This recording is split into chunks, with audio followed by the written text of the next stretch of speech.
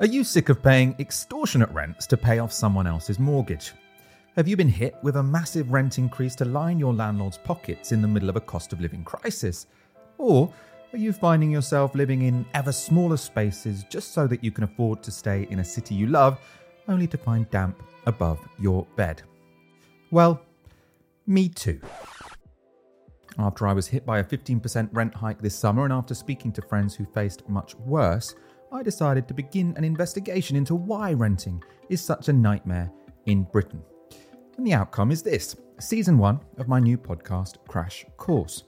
Across the series, I'll speak to tenants priced out of their homes, to renters who've been asked for four-figure deposits merely to view properties, and yes, to get their side of the story, I'll be speaking to some landlords too. Lots of what I discover is shocking, even to someone like me who's rented for the past 15 years. But this series isn't just intended to get you down. As well as investigating what's wrong with renting in Britain, I'll be speaking to the experts and activists with big ideas of how to change it. Along the way, we'll discover the places from Vienna to Singapore which already prove that beautiful housing in vibrant cities doesn't need to be a scam. If that sounds like your thing, subscribe to this podcast and get ready for the first ever season of Crash Course with me, Michael Walker.